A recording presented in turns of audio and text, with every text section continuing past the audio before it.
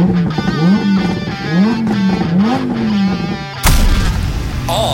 and Off the Street podcast, where we talk about everything on and off the streets, from automotive racing to personal growth, recent events, and debatable topics within the racing community, and stories of personal life experiences.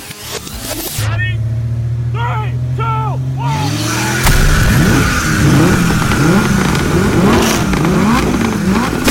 With your host, Shot in Frame.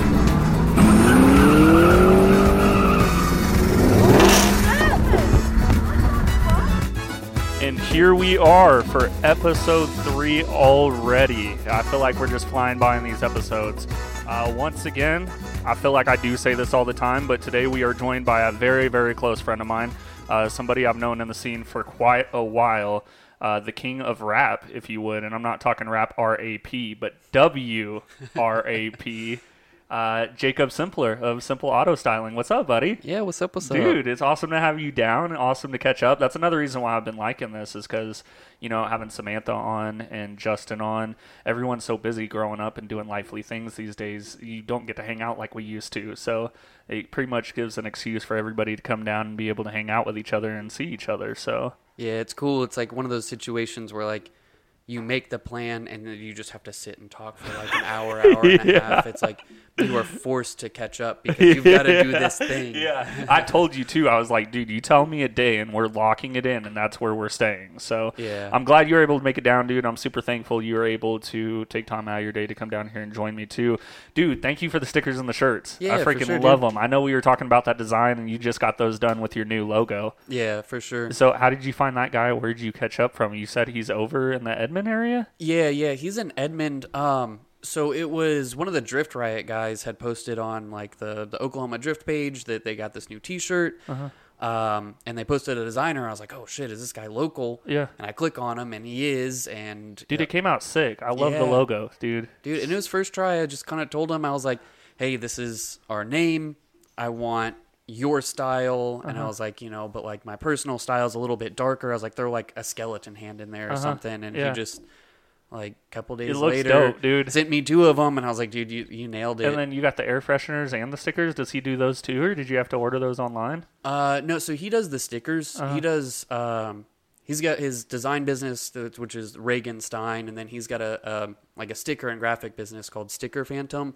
So he made all my stickers, and then the air fresheners were just from some Dude, website. that shit's dope. I like it. Yeah. I'm excited. I'm super thankful for it. Thanks for bringing those down for me. For sure. But we'll get into you and your rapping career. I feel so weird saying that because people are going to think you're fucking on the mic, but it's rapping cars. We are talking about rapping automotive vehicles. But first, I want to start with you way back when, and obviously go back before you and I met and became friends. But kind of, I'm guessing you grew up in the Oklahoma City area? For the most part, yeah. I mean, my dad was military, but we ended up here when I was, like 12 or 13. So where were something you like before that. then? California. Cali? So were you like born out of Cali? No, man, I was born in Texas. Really? And then moved to Hawaii, and then to Washington, and then California, and then here when I was in I think I was going into like 6th grade. when we Dude, so moved you here. were like young and flying around getting to see like pretty much a lot of the states and different parts of America. Yeah, but it was See- early on in life. I remember so you like don't remember any of it now? weird things about certain places, and that's about it. Like So where did you graduate high school from? Carl Albert Carl- in Midwest City. Yeah. Well, dope, dude. Midwest City kid over here. Yeah. Dude, how was it growing up in that area, and especially going to high school over there? Is it like different kind of cultural and diversities, or how do you grow up in that area? Yeah, no, so like the school district that I was in, my parents lived like technically in Choctaw, but it's like I'm outside of their school district. So it's like Mid-Dell School District. It's like you get a lot of people that live, I guess, in Choctaw in the middle of nowhere. And then there's like, it covers some areas that have money and some areas that don't have money. So it's like there was a crazy like blend of people. Well, and that's at what that I'm school saying. So for specifically. those that are listening and don't know, Midwest City, like you have your really up like uppity sides, and then you have like your really low like poverty sides. Yeah. So it is sure. like a huge clash. Like you could be 5 minutes on each side of town and you're in like a whole different world. Yeah, absolutely, man. I mean, you just don't go north of 15th if you're in the city. Is that the key? Yeah. So did you get into the car scene when you were in high school, or when did that take effect? Yeah. I mean, my first car. Yeah. I mean, I liked cars since before then. It was Well, what grew you into it?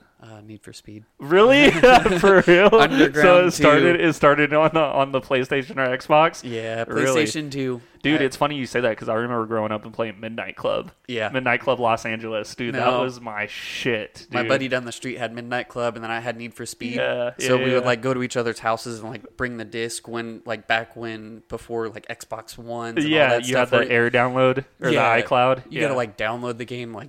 No. Yeah. We were racing around bricks with flames on them, and it took like you just put the disc in, and then the game's there. Grabbing it from Blockbuster. Yeah. That or was it Netflix or Redbox that used to send out games? Was it Netflix when they first started? Yeah, I'm they pretty used sure to it do was video Netflix. games. Yeah, they would send them in the mail. Yeah. Dude, that shit's so wild. I remember trading in and out of games and games sent in the mail to fucking play them. And yeah, dude, it was disc copy. Back when you could actually do that stuff, man. Now it's like 500 gigabyte update. Yeah, dude, Like, it's insane. no. That's why I went from an Xbox to a PlayStation over to a computer.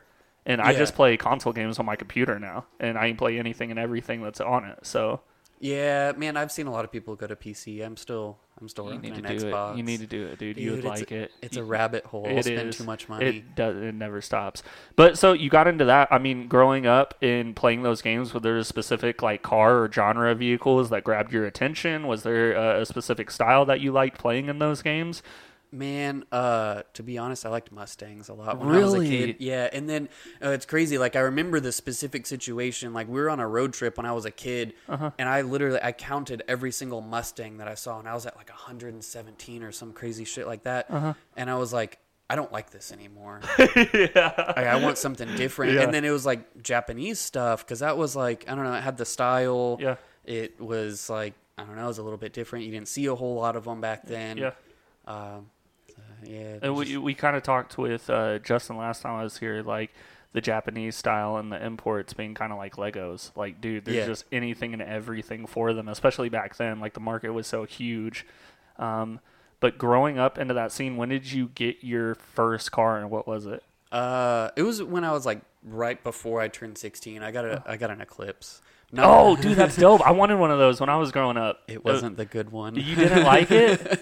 No, man. I had an 03, so it was like after the good body style. Oh, it came out. Yeah. It was a different generation. Yeah, it was a 4-cylinder auto, and man, I thought it was cool. Yeah, I put like the Fast and the Furious front bumper on it, and I had it lowered, and like black wheels and black taillights and a sub in the trunk. Yes, you know, dude, about as much as a 16-year-old could do. Dude, we all had that phase. I had my Volkswagen whenever I was in the same shit. Had a sub in the trunk, fucking all decked out. All the interior I could strip out was stripped out. Yeah. Carbon fiber hood that I bought off of Facebook Marketplace. Dude, same ordeal. So were you going to meets and actively getting in the car scene whenever you had that car? Kinda. I mean, that was like the very beginning of me going to meets and stuff like that. Like, I started getting into it after I found out that I liked modifying stuff. And I was like, oh man, where do we go? And I remember my first time going out to 39th, and I was like, whoa. Yeah, whole like, different world. This is literally like Fast and the Furious. Like all these cars meet up, and then like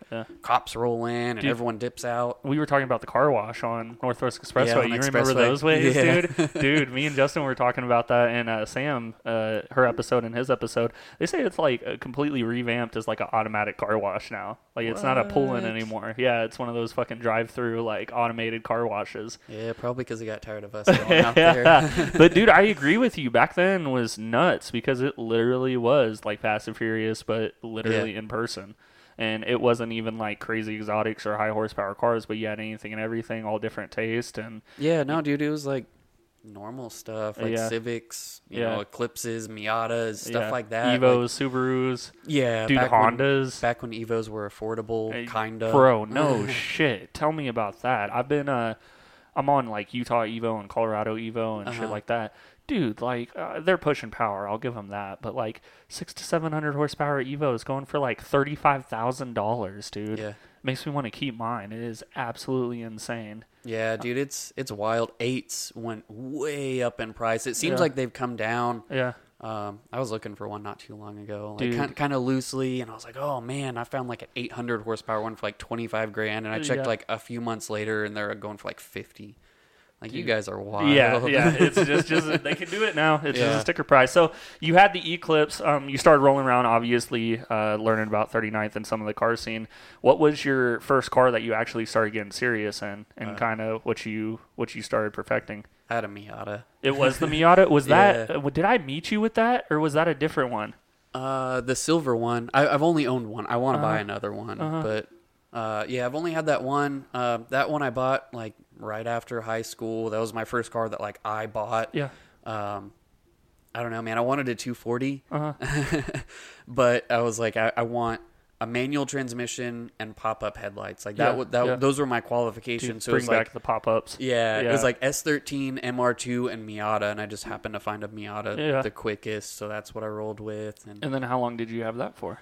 Oh man, I had that car for I think like 3 or so years. That was one of the longer ones that I kept. Yeah, did you just do all the stuff to it, like the coilovers and the wheels, or what direction did you take it in? Yeah, no, that was my like introduction to like real stance stuff. Yeah. So I mean, I had it on like Megan Racing coilovers because I like didn't want to go super cheap, but like I was like 18, man. I couldn't afford anything. I was making like $8.50 an hour or something like that. Yeah. Dude, just like 15x8 plus 0 wheels, just way too wide for the car.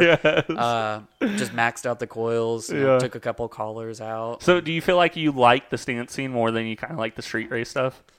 Because I know it's two different cultures, and you've been in both since I've known you. So yeah, for sure. I've always kind of like straddled the line. Like, I never really had anything super fast, but like quick enough to like where I could go out and have fun with it. I don't know, man. I think the stance scene, honestly, like it's not as toxic as the fast car scene. Dude, I agree. 100%. It's not good. Yeah. It's not good at all. Yeah.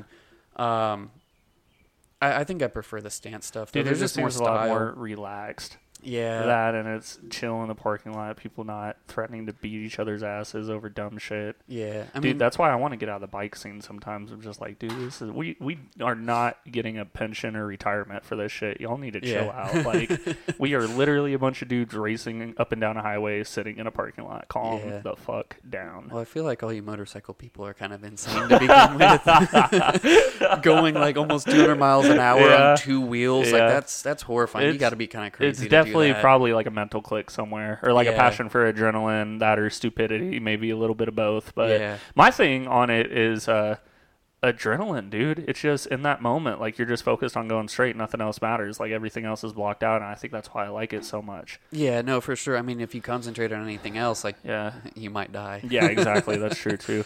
So you and I both lived in Oklahoma, and we didn't really know each other at the time.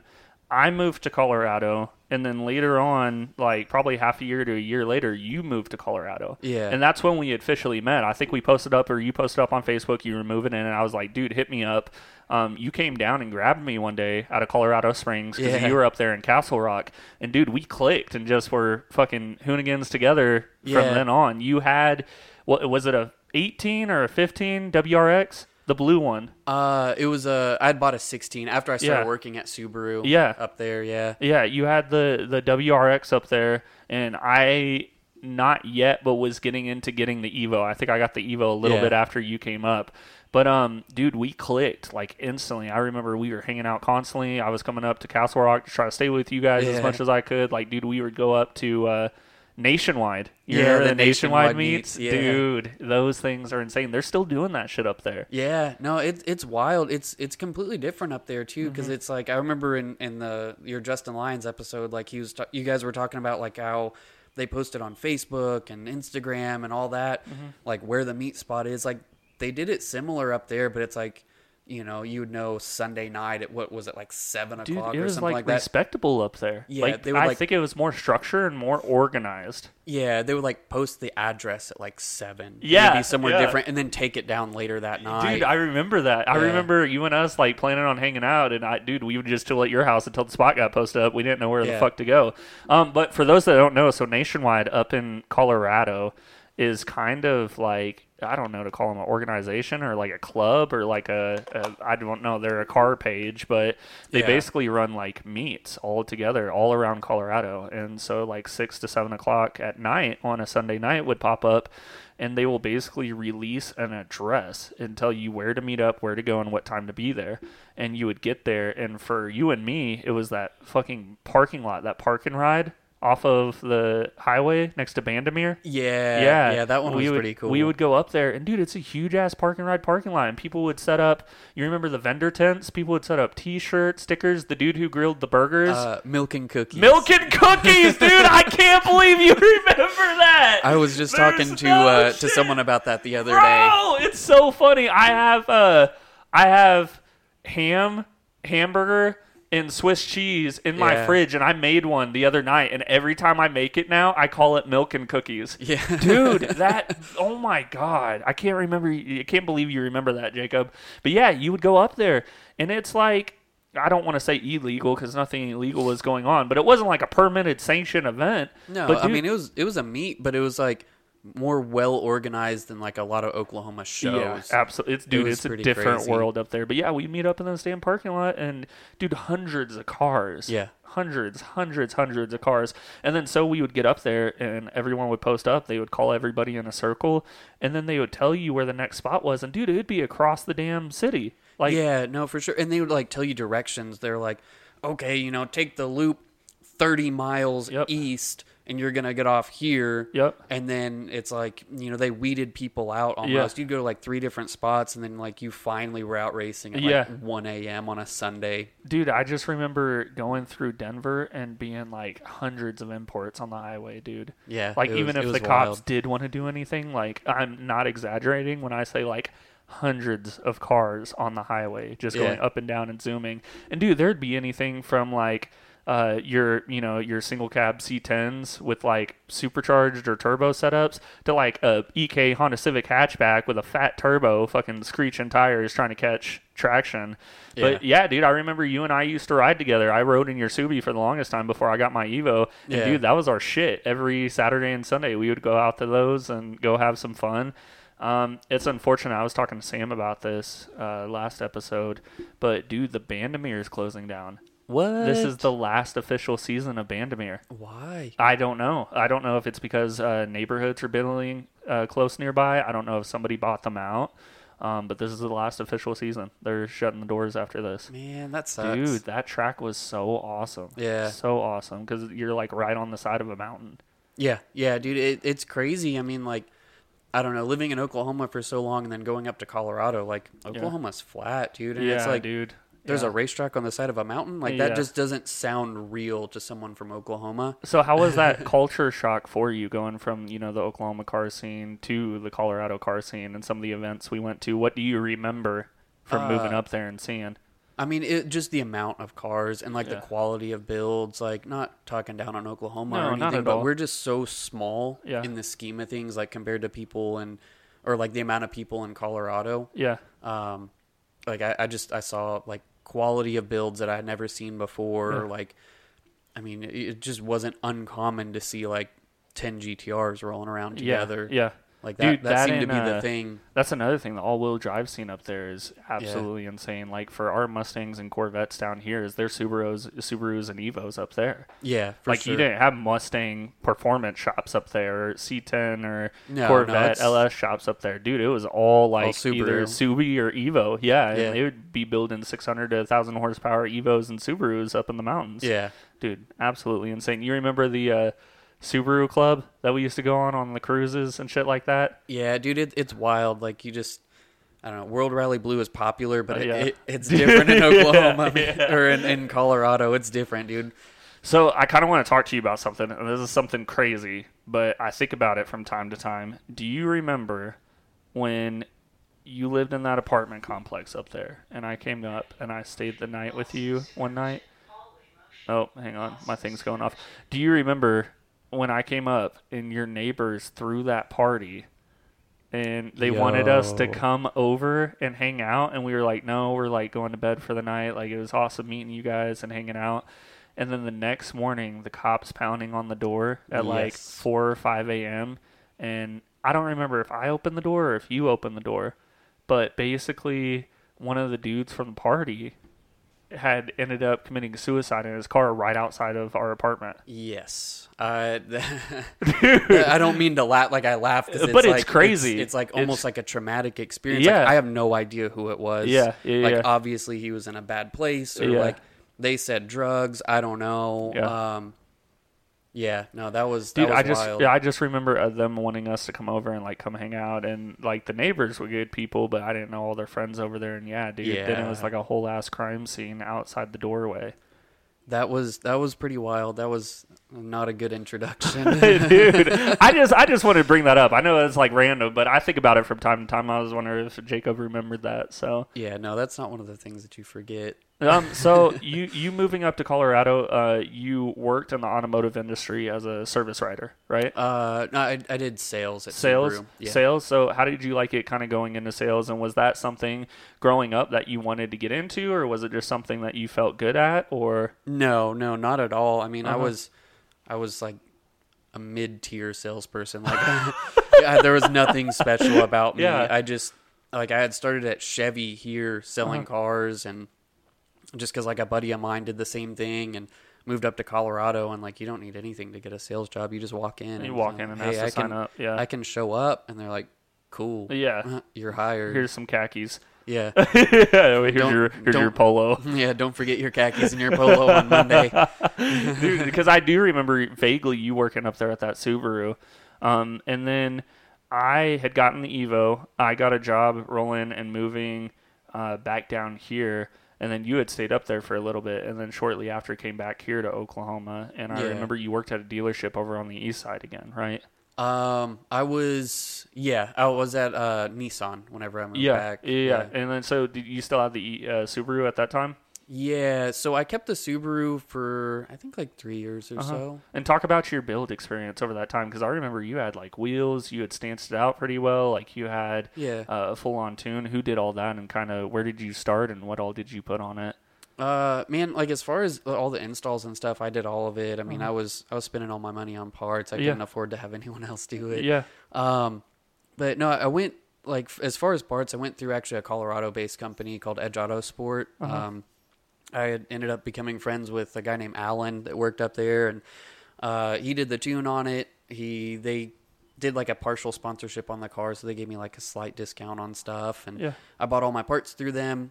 So it was like full bolt-on E60, E40, I don't remember. It was like one of the ethanol blends, and some 3-piece CCWs. And dude, that car was some bride fun. seats. Dude, that car was fun. The bride seats were super nice. I remember you getting those. Yeah, they just sat way too low. So did you like the all-wheel drive platform? Like, was that a favorite of yours? Yeah, for sure. I mean, now, dude, I've owned a bunch of all-wheel drive stuff. That's my favorite. It's, I don't know, it's just easy. You don't ever have to worry about, I got to get a drag pack, or like, I got crazy torque steer. Yeah. Like, you just don't have to make the same amount of power. You know it's going to hook every time. Dude, and you it's have just fun with like fun. anything, dude. Yeah. I miss it. That's one thing I miss about the Evo, is that all-wheel drive power is just so worth it. Yeah. That, it's and easy. like you were saying, it's cheap. Like, you don't have to drop a lot of money to make 400 or 500, 600 horse, and then go out there and play with 800 horsepower Corvettes. So yeah, for sure. You make like 350, 400 in an all-wheel drive car, and it's going to be fun. yeah, especially as a daily. It's a fun daily car. Yeah, for sure. So you moved back down here, and you had that for a while. What did you kind of get after that? Because I remember you sold that. Did you get the Skyline next? Yeah. So I parted out that car and then sold it to actually the dealership that I was working at the time. And then I got my GTR after that. What was the process of getting that? Like, did you know that it's something you wanted, or did you like do headhunting? Did it pop up on Facebook and it was just a lucky grab, or? No, I had wanted one for a while and talked about it for like a year. And then I just finally got to the position where like I had enough money to buy a daily driver. Yeah. So I got my daily and got that all sorted, made sure it was reliable. And then, just kind of parted out the Subaru one day. And I bought the GTR all over Facebook. It was kind of weird. Was it? Yeah. What was the process? I mean, I went through a company called Right Hand Drive Specialties, and I literally, I just messaged them about the car. And Are they an importer? Yeah. Okay. Yeah, so they're an importer. They're based originally out of Washington, and now Carlos, the owner, actually opened up another Right Hand Drive Specialties in Arizona where he lives. Me and my wife went there like last winter and hung out with him a lot. He's a cool guy. And that's all he does is just imports cars? Yeah, dude, dream job. No shit. He's got a bunch of wild stuff at his house too. I believe it. It cracks me up because the R34s just became legal, and right when they're legal, everyone's like, hey, got this for sale, got this for sale, got this for sale. I'm like, this is real fucking crazy, guys. Like, it's been a day since these have been legal, and there's sure a lot of them popping up for sale right about now. Yeah, dude, I don't know. They're like GTRs are pulling like $250,000. At least that's what I see them posted for. There was a white one for $350,000 the other day on Facebook. Brother, I'd buy so many other things first. I promise. Like a house. Yeah. No, coming from someone that's owned a GTR, like the nostalgia wears off. So you bought it like completely stock, right? It was OEM when you first got it. Yeah, for the most part. I mean, it had. I guess it was pretty much stock. It was stock when you first got it. I remember you first posted a picture. It had stock wheels, stock suspension, stock everything. Yeah. So kind of for those who don't know, talk about like your building process and what you went through on that. Because obviously, dude, you stanced it. It was a clean stance build, dude. One of my favorites. And that's one thing I always liked about you. Like, dude, no matter what you had, whether it was a Miata to a Skyline, like, you always did it right, and it was always cleanly built. Thank you. I appreciate that. Dude, it wasn't too much. It wasn't too less. It wasn't, like, super fucking crazy, like, cringy. Like, dude, it's always been perfect to the T. Thank you. Yeah, I try to...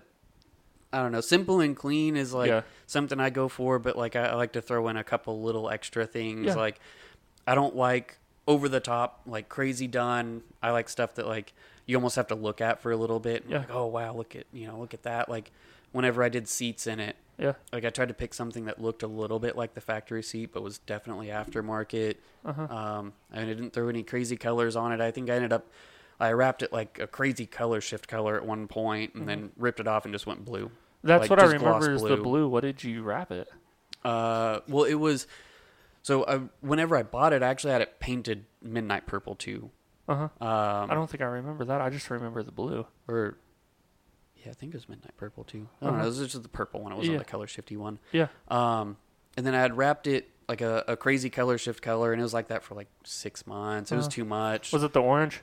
No, it was like a blue, purple, orange. Yeah. And the orange is why I didn't like it. Really? Honestly. And I still don't like color shifts, like, to this day. Wrapping cars, I still don't like color shifts, like, from I'm gonna specific bring my bike companies. to you and have you wrap it color shift. Dude, the whole sides light up gold and orange, and I don't like it. So were you wrapping... Because I don't remember you opening the business when you had the Skyline. Did you already open the business when you had the Skyline? Yeah. So... I remember you fucking with it sometimes in Colorado. Like you did it kind of small town and you were just doing like simple stuff. Yeah, no, I did like little things. I've always been kind of interested in it. And then it's like I did like my roof and then a buddy of mine hit me up and was like, "Hey, can you do my roof?" I'm like, "Sure, you know, buy the vinyl, bring it over and we'll do it." And then, you know, he was like, "I think I want to wrap my whole car." And me having like all the blind confidence in the world, I was like, well, hell yeah, brother, I can do that. Yeah, let's do it. So was that your first like head-on actual project? Yeah. So I ended up telling him, I'm like, dude, you know, like this seems really cool, like, but let me try my own car first. Yeah. So I wrapped my daily at the time. I had a G35, and I wrapped that, and I was like, well, this turned out halfway decent.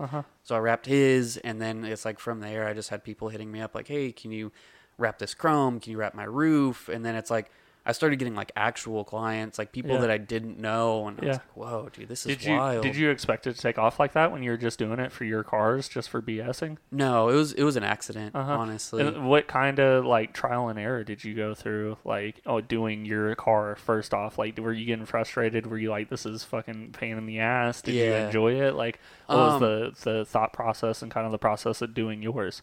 Dude, blind optimism, man. Yeah. It was like I would struggle through certain stuff. It would take me like, I think my rear bumper, I took a day off of work to finish my car. Yeah. My rear bumper took me like 8 hours and something like that. Now it take me 45 minutes tops. So I mean, like, go into detail. How do you, even a rear bumper, how do you start? Like, do you have to stretch the material to make sure you're covering the amount of the bumper? Do you like, how do you even know how much of a roll that you need to buy or use up? Because when you are heating it and doing that curvature, are you ever short of material on accident?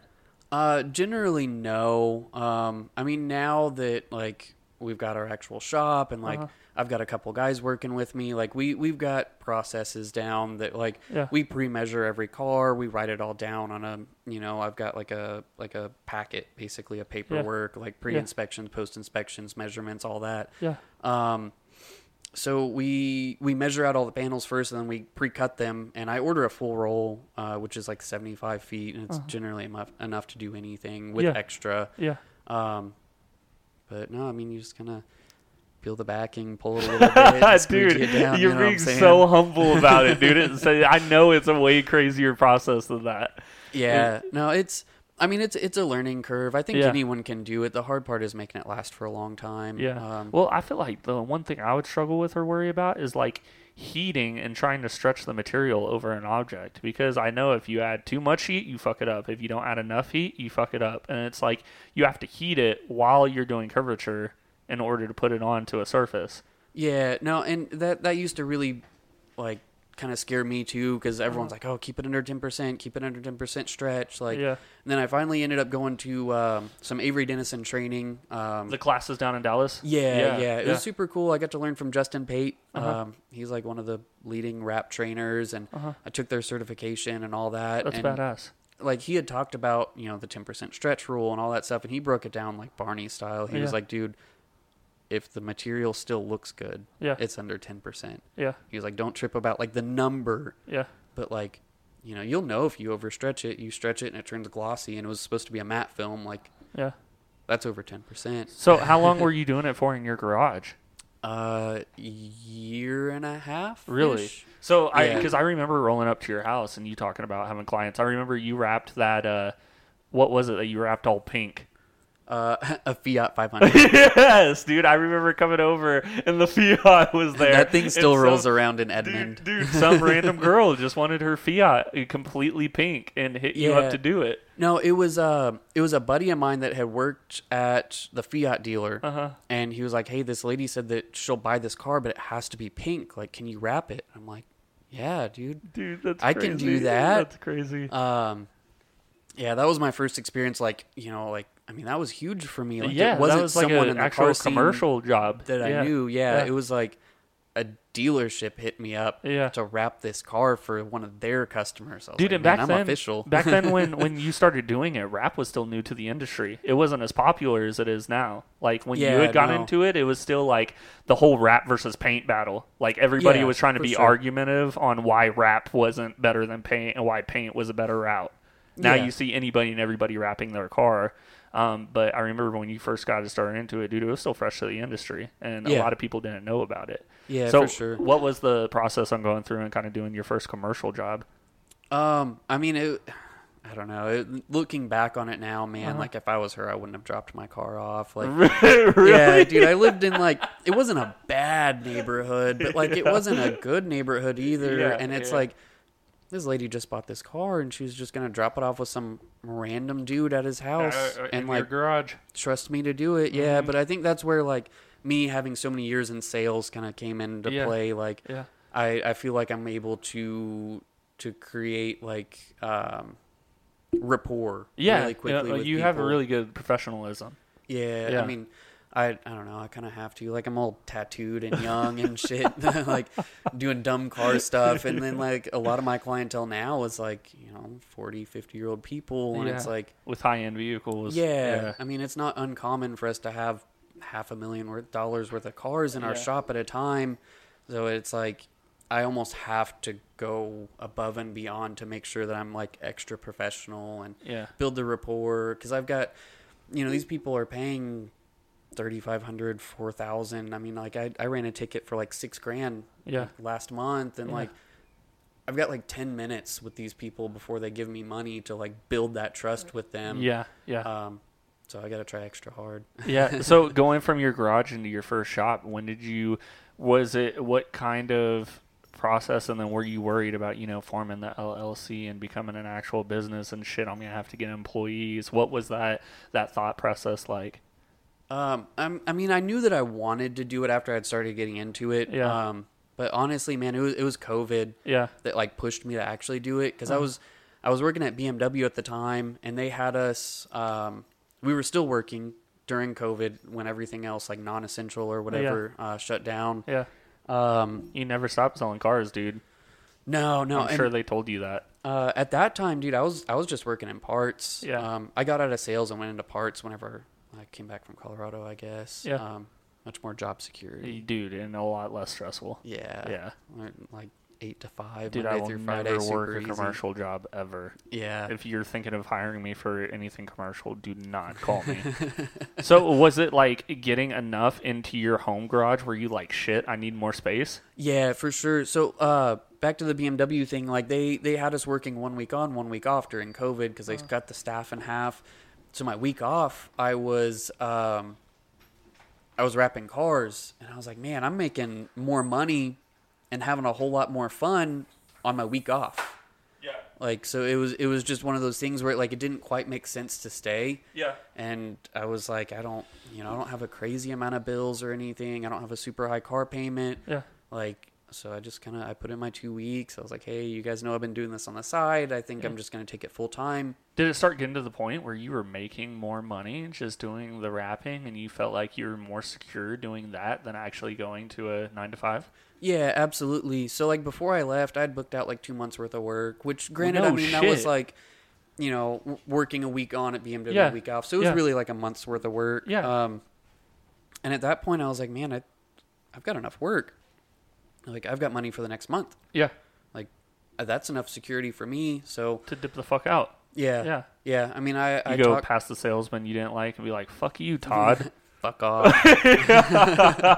No, so me and my wife talked it over, and I quit my job. She Were knew you that I you wanted with her to. at the time? Yeah, yeah. Oh yeah, because you were with her whenever you guys had the house with the garage that you were working out of. Yeah. I hadn't met her yet, but I remember that's when you guys had moved in together. Okay, I'm tracking Yeah, on the yeah. timeline now. Yeah. Yeah, no, the So- timeline's all crazy. Dude, What we've been yeah, talking because about, we it makes haven't. sense in my head. Yeah, though. because we haven't fucking talked in so long, so I'm having to catch up on everything. Yeah. So did you have a sit down conversation with her? As hey, I think I'm gonna go for this. I think it's time.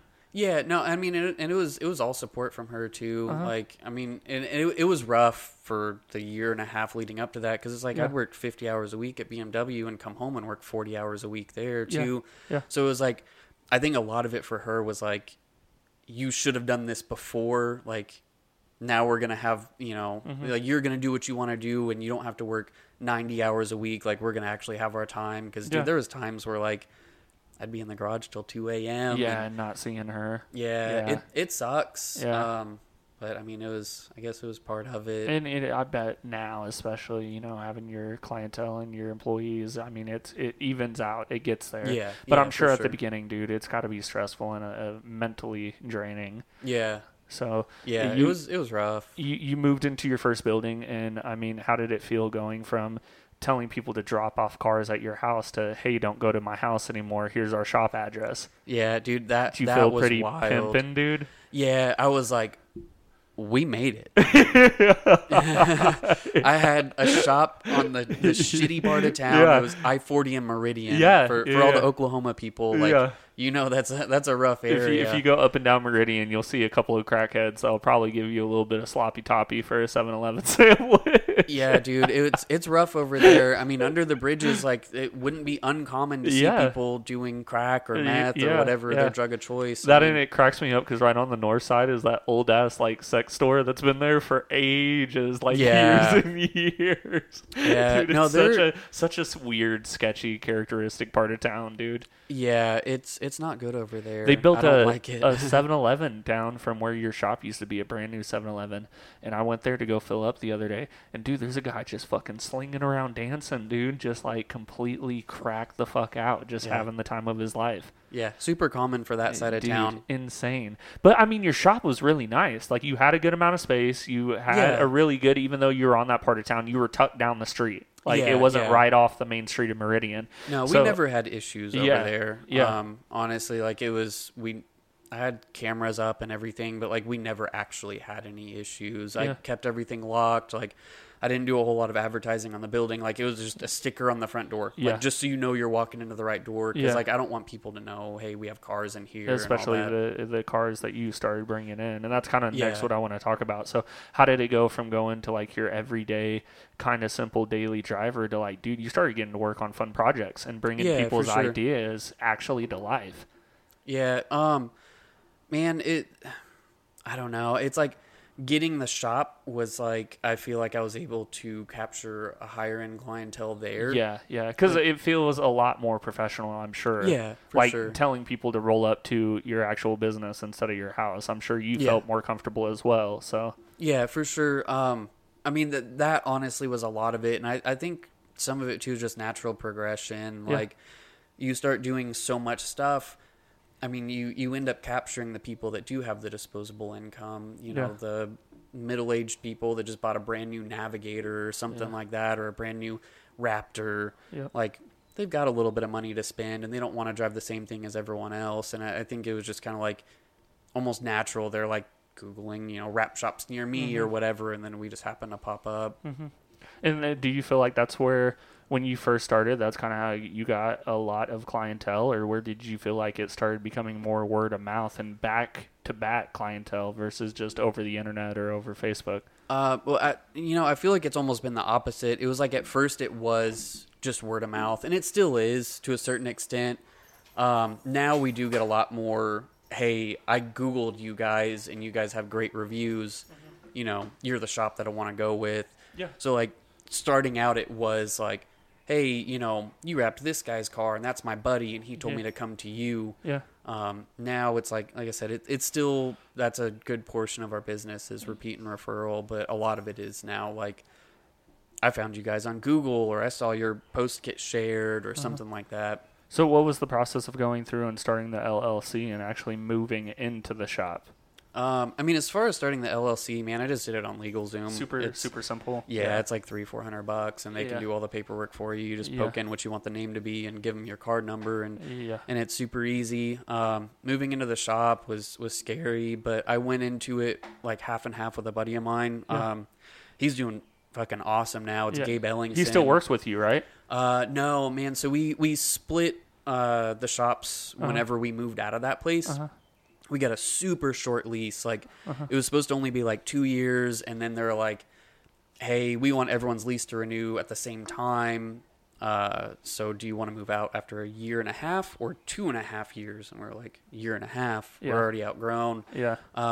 Dude, he went off, and he's got his own like real estate brokerage or whatever they call it. And really? Yeah, it's AIM Real Estate. He's got a bunch of people working for him now. He's doing awesome. That's insane. Yeah, and then we moved up to Edmond, and our shop is doing pretty well. Do you like it better up there in the Edmond area? Oh, dude, it's awesome. That's where all of our clientele is. Yeah. We don't, I don't know, I'd say like 95% of stuff we do is Edmond. Well, I feel like it also brings, you know, living up there, it brings a lot more high-end clientele when it comes to cars and things you get to work on. So you go from working on, you know, a OEM Fiat to now, dude, I see you're working on Range Rovers, and you're wrapping like Audis, and you did that Lamborghini not too long ago, didn't you? Yeah, that purple one. Dude, is that not dope? You have to absolutely love the shit out of that, dude. Yeah, no, we love working on stuff like that. Yeah. Do you ever get out of bed in the morning and you're like, fuck my life, dude, I gotta go wrap a Lamborghini today? No, not really.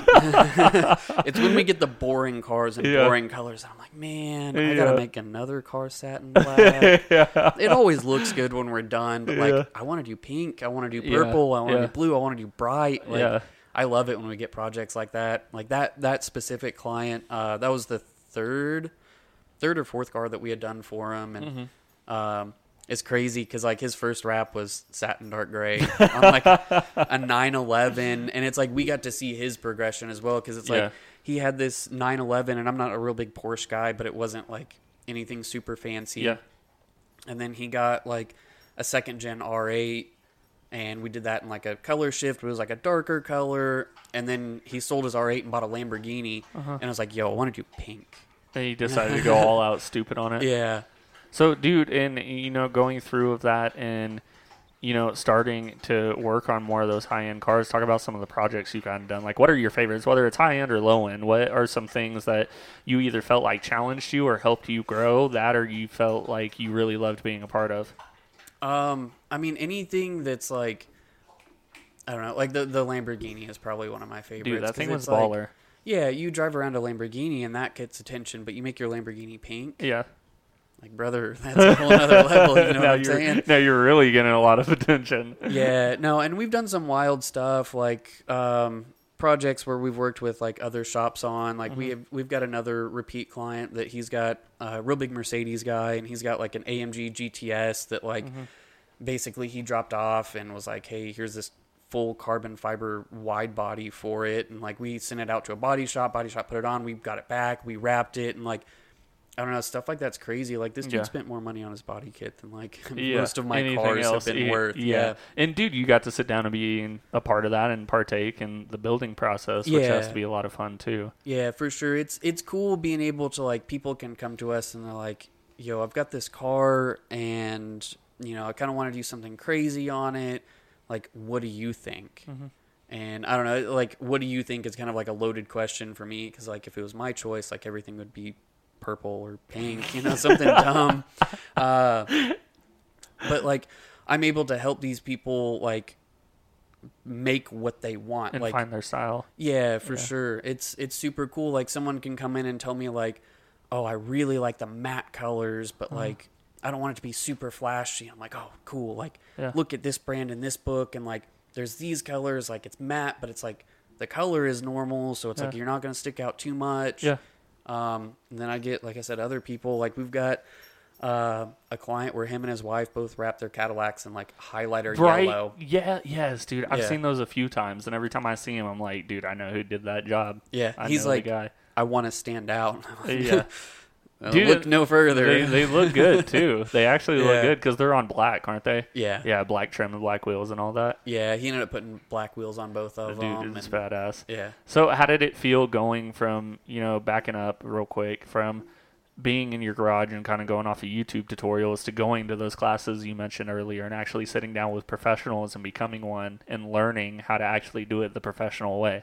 Yeah, I feel like it gave me a lot more confidence in what I was doing, because I mean, YouTube is a great tool, but there's only so much out there that people are going to give you for free. Yeah, that and you don't get to ask the questions. Yes, that's a huge one. Is like, I don't know, going to the training, it's like I had already wrapped like 7 or 8 cars at the time, so like I had a pretty good grasp on like what needed to happen, but it's like over the 3-day training class, I asked all my dumb little questions. I'm like, yo, I have problems with like this specific area right here. And he's like, oh, whenever you pull it, move your hand this way. And it was just like, it clicked, like game changer. Yeah.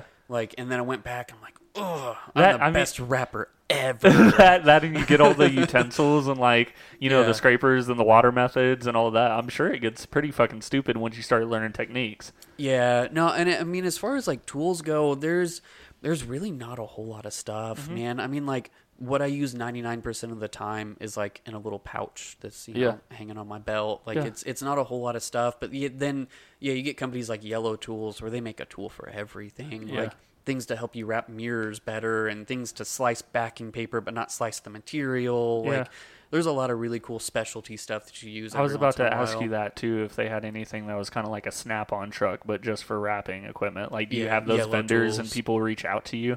No. I mean, I'm sure they reach out to some shops. I think we're just, we're small. we're just 3 dudes in Oklahoma putting stickers on cars, So, I mean, how do you reach out to most of these vendors? Because there's tons of vendors in the wrapping world. So who did you kind of start with, and what do you prefer, and what do you like working with? What have you worked with when it comes to wrapping material? As far as wrapping material, man, like, I started with, just whatever cheap shit I could get on Amazon. And it's just... That's half the battle, honestly, is like cheaper material sucks. It's hard to work with. It doesn't last very long. You have weird issues afterwards, like post-install. Yeah. So I ended up going with Fellers, which is who I think most Dude, rap I've met him before. Oh, no I did photos of his old Huracan when they first came out. Hell yeah. He lives over here off of Highway 72, or he used to back in the day. Really? Has a whole fucking ranch off of Highway 72. Yeah, I had no clue. I thought he's from Tulsa or something like that. I mean, I'm sure he's got multiple houses. That dude. Yeah, dude. He's got so much money. Bro, he's like a 6'7" cowboy driving around in a Lamborghini Huracan with fucking boots on the first time I met him.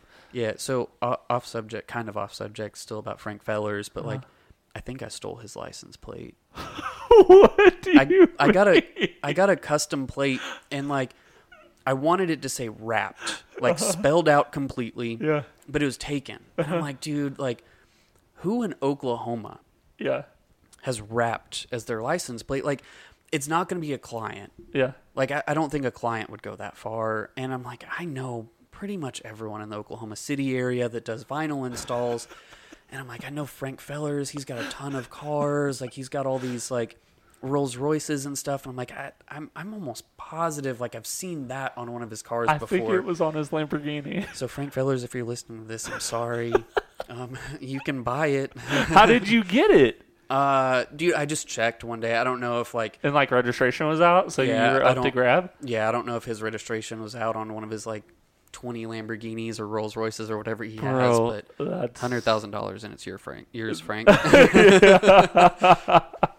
Dude, that's so fucking funny. I think somewhere on my phone, it may be my Dropbox, but I still have a picture of the photos I did of his Lambo way back in the day. And dude, I swear his Lamborghini did say wrapped on it. I hope it did. Oh, I don't have the front end photos, but yeah, dude, there he is. That's wild. That's Mr. Frank Fellers right there in his Huracan. Dude, he was super good dude. And, like, I didn't even want to do it for money, but that dude paid me. He refused to let me go without paying me. I think he paid me, like, $150-$250 for some blurry-ass Rebel T5 fucking photos. But, dude, he is a big old cowboy. Like, look at him, that height distance from that car to him standing up. Yeah. Like, dude, him getting in that thing, he had to take off his damn cowboy hat just to sit in the car.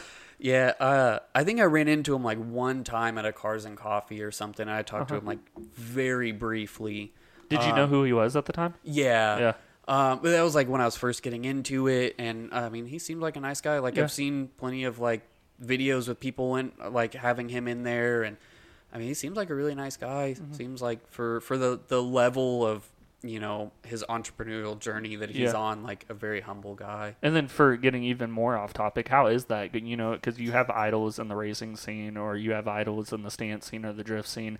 How is it, and who do you kind of look up to going into the rap, and like some of the, you know, rap perfectionists and entrepreneurs who have done it and pretty much have their gig going that you look up to, and not that you copycat or follow, but, you know, you kind of check in on for advice or style, or, you know, vice versa? Yeah, I mean, within the rap community, it's kind of like cliche, but like Justin Pate. I mean, he's just got the biggest platform. Like I said, that's who I went to the Avery Dennison training specifically because I wanted to learn from him. Yeah, and he's super cool, man. Like we went to SEMA. Me and my wife did last November. Dude, I want to go so bad. Dude, it was so. Are you guys going next year or this year? No, dude. Oh my! She told me every other year. But. Dude, if you guys go next year, can I go with you for real? Yeah, dude, I want to go so bad. It's super easy, man. I heard it's open to the public now. They posted up the other day that it's open to the public. Or I think it's like one day. It is? Yeah, I might be wrong, but I think it's like Friday or something like that. It's open to the public. I would have to look. But dude, I want to go again. I've been, but it was like back in 2016, 2017, so it's been a minute. Yeah. I haven't seen all the new cool shit. It was really cool. But back onto the Fellers rap, what other kind of rap material or things do you like using? 3M makes a brand, don't they? 3M does rap material as well? Yeah, 3M's probably the number one that we use, because it's like, I feel like from a client's perspective, they're looking at colors, they see 3M, and they're like, I've seen 3M my whole life. Like, this is probably good. 3M makes everything, man. Yeah, literally. Whether it's backing side double tape or trim tape or edging or protection. Yeah, for sure. Yeah, dude, 100%. Yeah, so 3M is our number one. We've recently transitioned to a lot of a brand called KPMF, which KPMF is like, I think they're like the original. It's like K Premium Marketing Films or something like that. I don't know. They just have all the wild colors, all the cool shit. How is the technology of these brands? I mean, it started out like super simple, and now it just seems like there's anything and everything, and it's fucking dumb. Yeah, it's pretty crazy. Like, I don't know, there's a lot that goes into making the stickers, because it's like on the backside of the material, all of our stuff is dry apply, so it's got like micro air release channels, and like some films will use like, they'll put like little ink dots on the backside of the backing paper to make it like more repositionable, like to where it doesn't tack as hard as initially, which makes our job a little bit easier. Yeah. Dude, there's a lot of science that goes into it, and it's like some of these colors, like if you really look at them like super close, it's like KPMF has a color, it's like matte frozen emerald or something like that, and it's like matte black, but it's got like heavy green flake in it. So when it's out in the sun, it looks green, but when it's in the shade, it looks black. Dude, like, that shit's wild to me, Yeah. dude. Yeah, especially like you were talking earlier, like the color changing or just based on the perspective on where you're looking at the car. Yeah, for sure. Yeah, Dude. we just did my wife's car in 3M Psychedelic. That one's wild, dude. What is like, it? It's like a gray, but it's got a rainbow color shift effect to it. So when it's like overcast, it just looks like metallic gray. But you get it out in the sun, it looks like Dude, oil I slick. want you to wrap my bike so bad, dude. And I know you may hate me for it, but dude, I've been wanting to do something cool like that for ever since I first hit you up about it. Dude, I want to do something so bad. We'll do it, but only for you. I tell everyone Dude, else with a bike dude, no. well, I've screwed myself too many times on bikes. Bro, here's my problem. I don't know if I just want to do a base Nardo gray, like the Hayabusa gray that I sent you. That, or if I want to do some psychedelic matte black frozen, the second option. Yeah, dude, I don't know.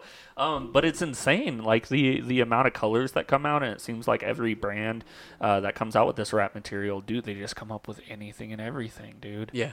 And Yeah. it gets as stupid as, being able to print your own color or your own material and then wanting to go based off of that. Yeah, stuff like that's crazy. I mean, like the detail that you can get in prints. Like we did one a few weeks ago. It was designed by Glarb, which is like a pretty famous wrap designer. Yeah. And it was like a Star Wars wrap, and dude, it's like the level of detail that they put in these things is crazy. Like Yeah. I don't even want to know how many hours he had into the design. And I mean, have you gotten to that point where you can tell like shitty wrap to a actual high quality wrap? Like when you go to car shows or car meets, like are you that guy now where you can tell like, okay, yeah, whoever, it may look good to the naked eye or to the regular person, but like you can actually pinpoint and tell like crevices or weak points or overstretching. Yeah, I mean, I try not to be that guy. Yeah. I mean, like, you keep it to yourself. It's not like you're out Yeah. there publicly blasting people, but with now your knowledge and your experience, do you see that versus knocked over my Red Bull can versus back when you first started and like back when you were getting into it? Yeah, for sure. I mean, like you said, stuff like that, I keep it to myself. Like I don't even tell the owner about it. Yeah. Because you never know. Like, it could have been them that wrapped their car, and if they did, then hell yeah, dude. Yeah. That I support the DIY, like, wholeheartedly. Like, that's where I started. Yeah. But yeah, I mean, generally you can tell, like, a cheap film from a more expensive film. Like, anything you see that's, like, white or Nardo with, like, a crazy colored pearl in it, 10 out of 10 is from China. Really? Yeah, there's, like, one reputable manufacturer that makes a color like that that's gloss, and it's Flexi Shield, and that I know of. And I mean, do you try to stay away from the knockoff brands like that too? Like, do you get a lot of Chinese and Taiwan and shit like that wraps off of Amazon and eBay? No, I won't mess with it. I Dude, mean, like, no, not that you mess with it, but is that a thing? Like in the for market, sure. like there's actually knockoff wraps, just like there is parts, like Yeah. knockoff films. There's plenty of Chinese stuff, and I mean, it's probably all made in the same factory. Yeah. There's a different manufacturing process for it, and like, it makes it to where the material is really hard to use, and it doesn't last very long. It's got a lot of issues with, like, it'll shrink back, and like, you have a lot of post-install issues, and that's just something I don't want to deal with. The material's cheaper, but like, dude, As a reputable shop, you want it to actually be worth it and stay where Yeah. it needs to stay. Yeah. Yeah, if I can avoid a nightmare install and a nightmare car for fixes and stuff like that, because we warranty our work. Or like, I mean, we have stuff happen all the time. I mean, I guess not all the time, but like, it's not uncommon for like an edge to pop up or like an air pocket we missed or something like that. I mean, we're like I said, we're three dudes in a shop putting stickers on cars. Like, we mess up every once in a while. Yeah, but I mean, everybody does. That's just, especially in owning your own industry or your own business, something is bound to happen. Yeah, for sure. So like, if I can avoid it, I do as much as I can. That's why like, I even considered doing one of the Chinese films on my personal car, like just to try it. Yeah. Because I see it so much, and dude, their colors are crazy. Dude, you can do it on my Crazy bike colors. anytime. Let me know. Yeah. I'll buy some cheap Chinese ass film for us to throw on a fairing or two. Yeah, I mean, as long as you know it might fail. Come off while I'm going down the highway. Yeah. It just, I get a huge ass air pocket in my fairing. Might not be as aerodynamic after that. Yeah, no, it probably won't help at all. But going into that, dude, especially your knowledge and, getting into it, becoming more of a professional in your field, how did it go moving into the new shop, which seems like it has a lot more space, that and picking up employees and actually having employees and new clientele? I mean, how does it feel? How do you feel with your growth and your progress? Like, do you sit back and reminisce and think about it, or is it just go, go, go? It's a little bit of both, man. It's like, I mean, it's just like the natural progression of things. Yeah. Like, we just get a little bit busier year over year, month over month. And Yeah. it's like, okay, I'm a little bit too busy to do everything. Like, let me bring someone else on, which is when I brought in Landon at our first shop. And Yeah. I mean, he's been with me for like, I think a little over 2 years now, and he kills it. Dude, I think that's the one I met. That's the guy I Yeah. thought we were talking about earlier. That's the one I met in the old shop. Yeah. Yeah, that's him. I thought you meant he was the one that started the brokerage. That's the guy I know. Oh, okay, Landon. yeah. Yeah. No, Landon, Yeah. he's been with me for, I think, a little over 2 years, and I mean, he kills it. He's, like, super detail-oriented. Yeah. He, I don't know, man. Like, I feel like all installers, like, they've got their stuff that they like to do and stuff they don't like to do. I like to bang out huge panels. Yeah. He likes to do the little stuff. I'm Yeah. like, dude, this is perfect.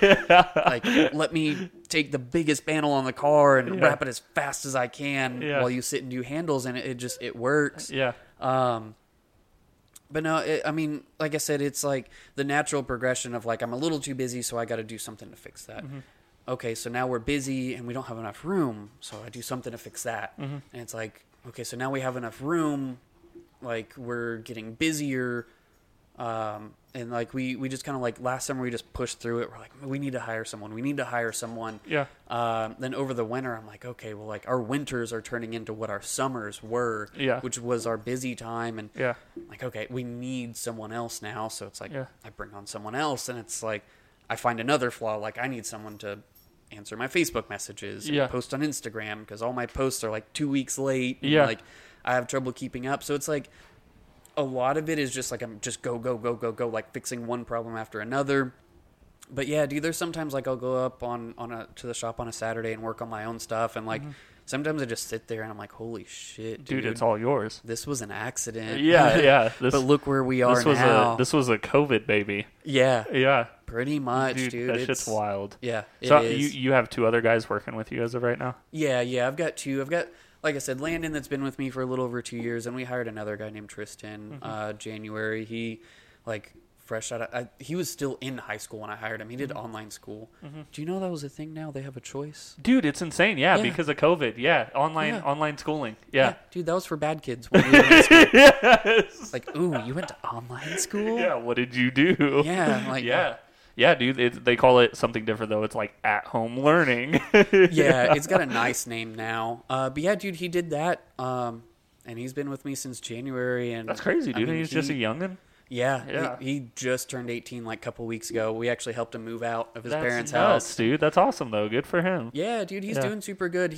I wasn't as like mature at his age. Yeah, bro, then. I don't think either of us were. We were a bunch of hoonigans, dude. Yeah, no, and he picked up to it super quick. Yeah. It's crazy, man. So, in talking about maturing, dude, you recently got married within the Yes. last year and a half. Yeah. So last October. How did that go meeting her?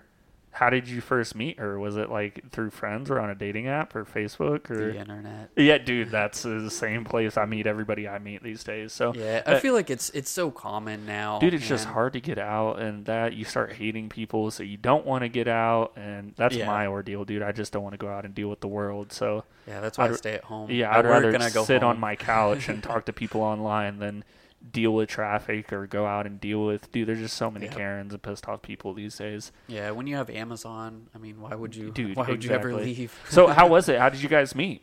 Man, like it was over Facebook. Mm-hmm. Like I think I had commented on something of hers or something like that, and then we just kind of like started talking, and then met up We went, you know. What was the first date? It was to the movies. We saw Ooh, It. ooh. went to Fuzzy's downtown. That's when you knew it was the one, dude. When you have a dark date for the first. I was like, yo, you'll watch horror movies with me? Dude, it cracks me up because you guys are both like the same person, but in the opposite sex of bodies. Yeah. Like, she likes the darky, like, boo stuff. You like the more darkier stuff. Yeah. She's got mad fucking tattoos. Yeah. You've got tattoos. She's, like, into the creative and has the creative side. You're fully creative, have the creative side. Yeah. So, like, I remember when y'all first met, dude, and like we talked earlier, she was doing her thing with hair and like trying to find out where she wanted to go with the hair stuff and couldn't find a shop that one would treat her right or respect her, and dealing with working under other people. And now you guys have started a barbershop together. Yeah, for sure. We opened our barbershop Uppercut, I think it was September of last year. Yeah. Man, it was crazy. Like, I don't know, like, I was just like, I want to do something else, but like something I don't have to run. And then like you were saying, like she had issues. It's like, you know, you go and work for someone else at some big chain place. And pay booth rent. Yeah. And it's like, they kind of treat you like shit. They don't care. And then you're like, the manager is just getting barked at from the owners who never actually come in the store. Yeah. Which trickles down, and it creates like a really hostile work environment, you know? Well, especially when you're there 8 to 9 to 10 hours for 6 to 7 sometimes days. Like, that shit's gotta suck. Yeah, so, I mean, she was having trouble finding a place where, like, one, she could, like, consistently make the money, and then two, that, like, she consistently, like, liked the people there. And be who she wants to be. Yeah, for sure. Because it's like, you know, again, you go to a chain place, and it's like, the place that she was at before the barbershop, they had like religious T-shirts. Like, it was like the logo on the front and it had like some religious shit on the back. And it's like, neither of us are religious. Yeah. And if you are, like, it's cool. Yeah. But like, don't force it on your employees. That or treat them differently because they have tattoos. Yeah, absolutely. Yeah. So it's like, it was kind of like good timing. Like, she was like fed up, like had gotten out of hair. Yeah. And then gotten back into it. What was she doing in between? She worked at a mental health facility. I think you had told me that. We had talked about that not recently, but back when we had caught up, probably like half a year ago. Yeah. That was a lot of that was because of COVID. You know, like they kind of shut down. I mean, you're so close with people. But yeah, she just was kind of tired of where she was. Like, the day that she quit, dude, like 3 or 4 of them walked out together. No shit. It was that bad. And I was like, you know what, this is it. Like, I want to do something else. Yeah. You want to do something else. Like, let's just make this shit happen. We looked at location after location. She picked the one that they're in now. And I mean, she killed it on the decision of where it is. Dude, the name is awesome. The branding is awesome. That was all her. I see you post her stuff on your Instagram or Facebook every now and then. Obviously, I chime in just to stay caught up. And, dude, it looks like you guys have an awesome, awesome time. That I noticed she's getting into photography now, which she actually seems pretty talented with. Yeah, dude, she is. She's been doing photography for a few years now. Like, on the side, it's a little side hustle. Like, she likes doing it. Yeah. But, yeah, she... Oh, shit, I don't know what kind of camera I bought her for Christmas. I bought her something fancy. I don't know, dude. She sent me the link, and I just bought it. That's typically how it goes. Yeah, no, she kills it, though. Yeah. She's too hard on herself. Like, she'll show me stuff, and she's like, oh, I just don't like this and this. I'm like, no, this is like... Dude, I saw her work. It looks really good. Yeah, you could put it like in the Walmart picture frame thing. Like, that perfect photo that, like, you're going to replace with some of your, like, bullshit family pictures. Bullshit like, J.C. Penney's fucking... Yeah. She could be the Walmart picture. But she doesn't see it like that. Dude, we need to do that. Just go steal a bunch of frames, replace the picture in them with her pictures, and then return the frames and have them put them back on the shelves. Yeah, no one would think any different. Just make it black and white, and they're just going to be like, oh, wow. So, I mean, how was that from going to one business to now having 2 businesses, and then also, you know, you're partnering with your loved one, your significant other? Yeah, no, I mean, it's super cool, dude, because, like, she was able to, I was telling you earlier, she's able to, like, curate her own work environment, like what she wants. Yeah. And she's also been on the shit end of the stick of stuff like that, whereas like she can make sure that she keeps all of her people happy. Yeah. As well, because like she's been through it. Yeah, in that position where like you've got a shitty manager. Yeah. That, you know, won't let you take a day off. Like, she tells all of her people, like, you know, if you need a day off, if you need mental health day, anything, like you That feel shit's sad in the important, morning, dude. Yeah. call me and tell me you're not coming in. Yeah. Like, please. Yeah. And, you know, like, I think she's able to, like, do really well in the position that she's in because of, you know, all the shitty experiences at other shops that she's had. Yeah. Yeah, dude, we threw the shop together in a month. It was crazy. She was up there every day. Her dad. We had so getting much it all help. set up and getting it built in. Yeah, and then I would come up there for a couple hours after I was done working, and we just kind of made it happen. Dude, give us a really short... So awesome for you guys. Yeah, thank you. Yeah, I love to see you guys building, especially you after time. You know, kind of going single again from moving to Colorado and Oklahoma, because I knew you from your previous, and then, you know, finding the love of your life and being able not only to, you know, form a relationship and a commitment to each other, but now you're not only lovers but also business partners. Like, you guys are now building a foundation and it's what cool. Dude, what a lot of people don't do these days, because I feel like so many people that date, you either fit their daily agenda or you don't. So for you guys to mold together and be able, you know, to work through it and become one and then start a business together. Yeah, for you sure. You do what you enjoy and she runs and does what she enjoys. Like, dude, I'm really excited to see your guys' progress and where you are in like 5 to 10 years. So what may be one location now, maybe 3 to 5 later, maybe even more, you know, so. Hopefully. Yeah, hopefully. Yeah. I mean, the barber shop is growing fast. She's got 4 other people in there now, and we've got like 1 open chair. But I mean, she's just kind of like, she doesn't want to bring anyone else in and like them not be able to make money because we don't have to work to support it. Do you guys kind of, do you let her do with the application process? Is it kind of people that she knows? You kind of let her just handle that ball field? Yeah. So I mean, everyone that's in there now is not people that she knew previously. Really? Yeah. Yeah. I mean, working with your friends kind of sucks sometimes. Yeah, it's tough. But no, I mean, everyone she's got in there now kills it. But she handles everything. Yeah. I haven't done anything at all since opening it. She needs help with something, I help. You know, I put up a new flag out front the other day, and that's about it. You're Fixing like, it's stuff not here and it's there. not much, but it's honest work. I can fix that. Dude, so back to after your first date, I mean, obviously it went well. So when did you kind of pick it up and you guys actually start dating and you thought that this could be something? Dude, it was kind of like immediately. Really? Yeah. You kind of hooked on? Yeah. Yeah, I mean, it was within like... I mean, she had an apartment at the time whenever we first met, but her lease was about to end, and it was like coming up pretty quick. And like, she already stayed at my house most of the time, so she just kind of like her lease ended. She moved in with me, and then we just kind of have lived together ever since. And do you think that was a battle at first? Was it kind of, or not like a battle? That sounds bad, but is it different freshly dating somebody and then all of a sudden going in and seeing their privacy and seeing behind doors and like you guys being fully functioned together 24/7? Yeah, I mean, I don't know. Anytime you bring 2 people together, like you live differently. Yeah, you know, like shit that I do, you know, might not match shit that she does. So like, it is a little bit of a learning process. But we already operate the same on so many levels that it's like it's just kind of fine. It just intertwines. Yeah, and it actually works together as one. Yeah, for sure. I mean, we don't.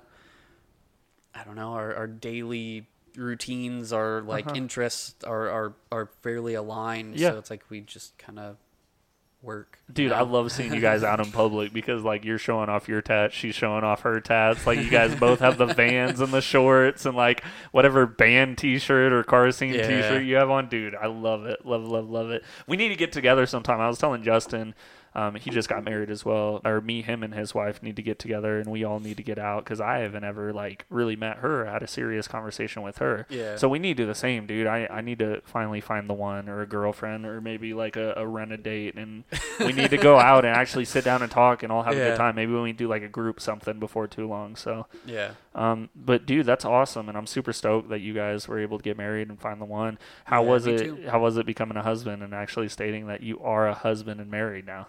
It's like our day-to-day life just, you know, it just hasn't changed. Was it an emotional day? Yeah, dude, for sure. Like, I was like, man, like, I don't know why everyone cries on their wedding day and shit. And it's like, I'm fine. Like, we're picking out my suit and all that shit.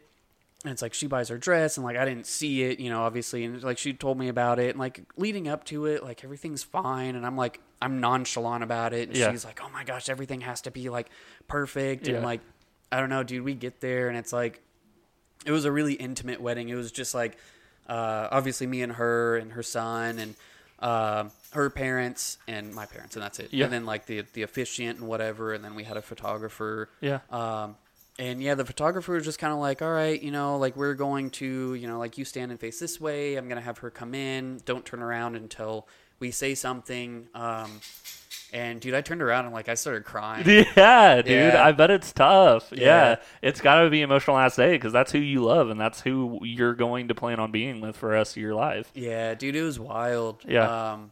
And then it was like I said, our day-to-day life hasn't changed, but it's like I say my wife now. Yeah, you have that title. Yeah. Yeah, it's cool. And I noticed you said that she had a son. How was it, stepping into that? And also, not only her, but you have an extension of her now in your life as well. So not well, I guess it could be a responsibility, but, you have somebody else under your wing and someone else you're going to be there for and be able to take care of. How was it stepping into that role of being like a step parent and trying to be a role model? And Dude, it was super easy.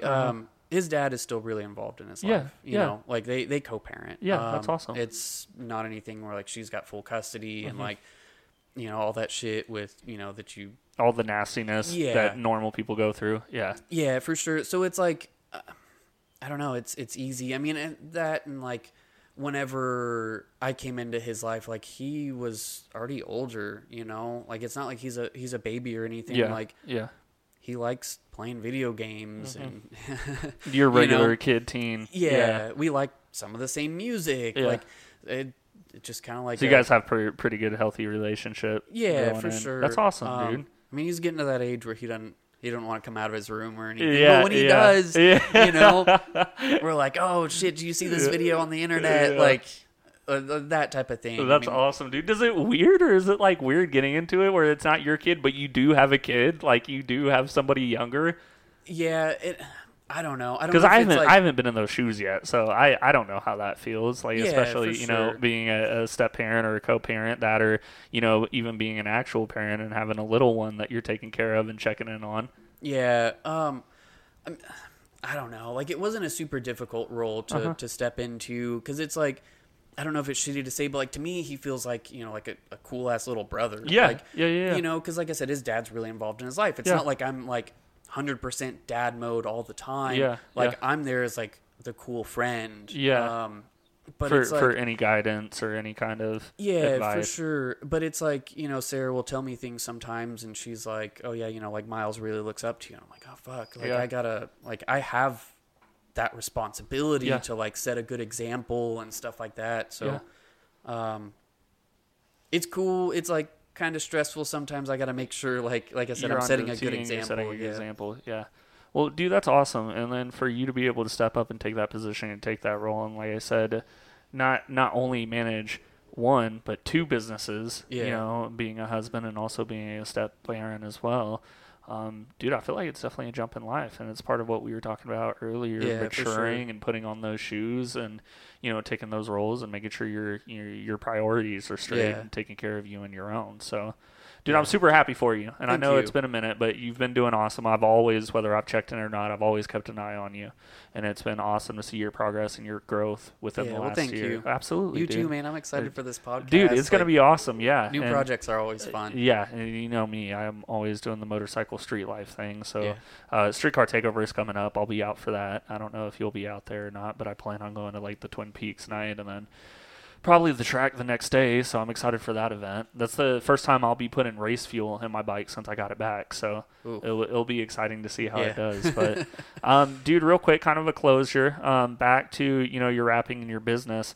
What are some things that you've been able to work on that have been your favorite? I know the Lamborghini, obviously, the pink, purple Lamborghini. No, I mean, we get a bunch of cool projects.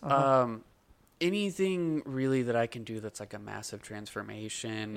Full body stuff. Full body stuff. I mean, we've started to work with like higher end clientele. Like we've had a couple Thunder players come to us, and it's like no shit. Yeah, dude, like stuff like that is like I don't know, it's almost humbling. Like, I'm not a big sports guy, but like this dude's on a big platform. Like, he makes crazy money and is like coming to us to do work on his car. And it's, I don't know, like I said, some of our other clients are like, you know, got Lamborghinis that they're bringing to us and like all this super expensive stuff. And it's, I don't know, stuff like that I think is my favorite. Not because it's like, because of the dollar amount, but it's like this person that's made it so far in life, like, trusts us enough to work on his car. Like, we've got to be doing something right. And it's like that gratification that I think I really enjoy. Earlier from us talking about you doing it in your garage, dude, to now having, like, the Thunder player hit you up or give you a shout to work on their car. Dude, is awesome. And that's got to be, like you said, humbling, but also, like, you're kind of freaking out at the same time. Yeah, no, I mean, I kind of freak out about certain stuff, like... Like, it's a lot of pressure. I just got to treat it like everything else. I mean, we treat every car like it's, you know, $100,000 rig. Like, even if it's a $5,000 car. So, I mean, like, we've got our processes in place to make sure that, like, whatever we're doing does go right. But it's like, man, if I fuck up this guy's car, like, that's really bad. But, dude, that's awesome. So, probably, like, your top 5 projects. Top five. We did so the pink Lamborghini. That AMG GTS I was telling you about, the full carbon body kit. What color did you do that? Satin dark gray. That's badass. It's boring, but it's so good. I bet it looks mint. It looks great on everything. That one was a nightmare, but like once it was done, dude, it's good. We've done the highlighter Cadillacs. That was a really good one. Dude, that's fun. It's different.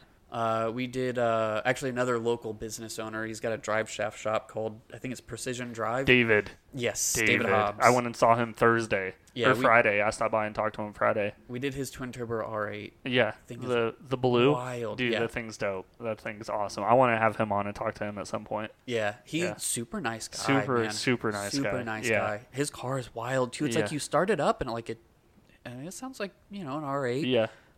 It drives perfectly normal, but it's like, you know, crazy expensive Boost Logic twin turbo kit. You got the turbos, you can like see them in the grills on the back bumper. Rear facing turbo setup. Dude, it's nasty. I've heard. I haven't seen it yet in person, but no, that one turned out so good. One more. It's so clean.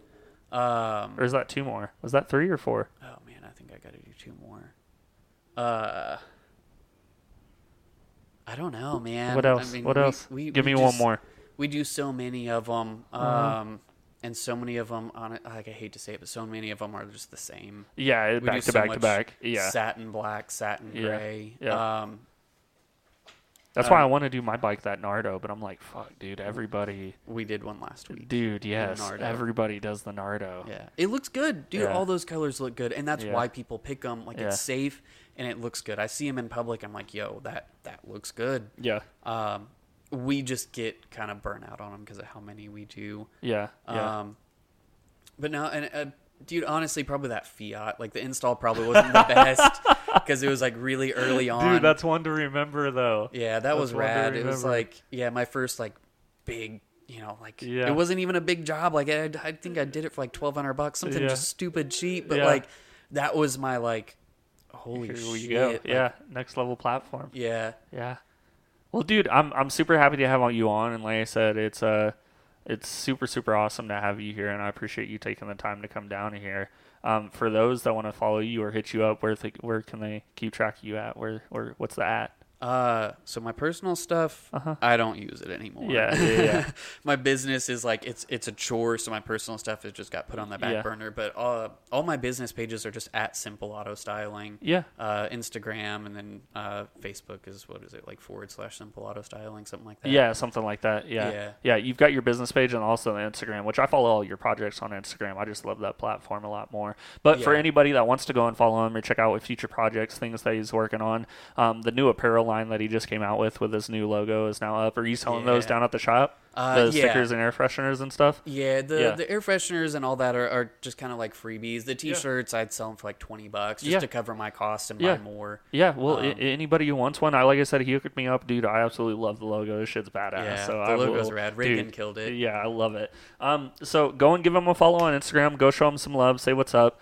With that being said, dude, Jacob, again, thank you for coming down and sitting down for me. Yeah, for sure. Thanks for having me. About an hour and a half now, so appreciate it doesn't you, seem like dude. It. Yeah, just chatting back and forth, it flies. Yeah. But dude, I appreciate you having the time to come down here and sit down and speak with me. Go follow, support his business, especially because he's local, built from the ground up. Simple Auto Styling, both on Instagram and Facebook. If you guys need anything done with wraps, questions, work, advice, he's super friendly. You can reach out to him, and like I said, he's busy, but he will get back to you as soon as he can. So go shoot him a message, go show him some love, make sure you follow him, and that will be the wrap of episode 3. So thank you again, Jacob, for coming down. For sure. And we will catch you guys on the next one.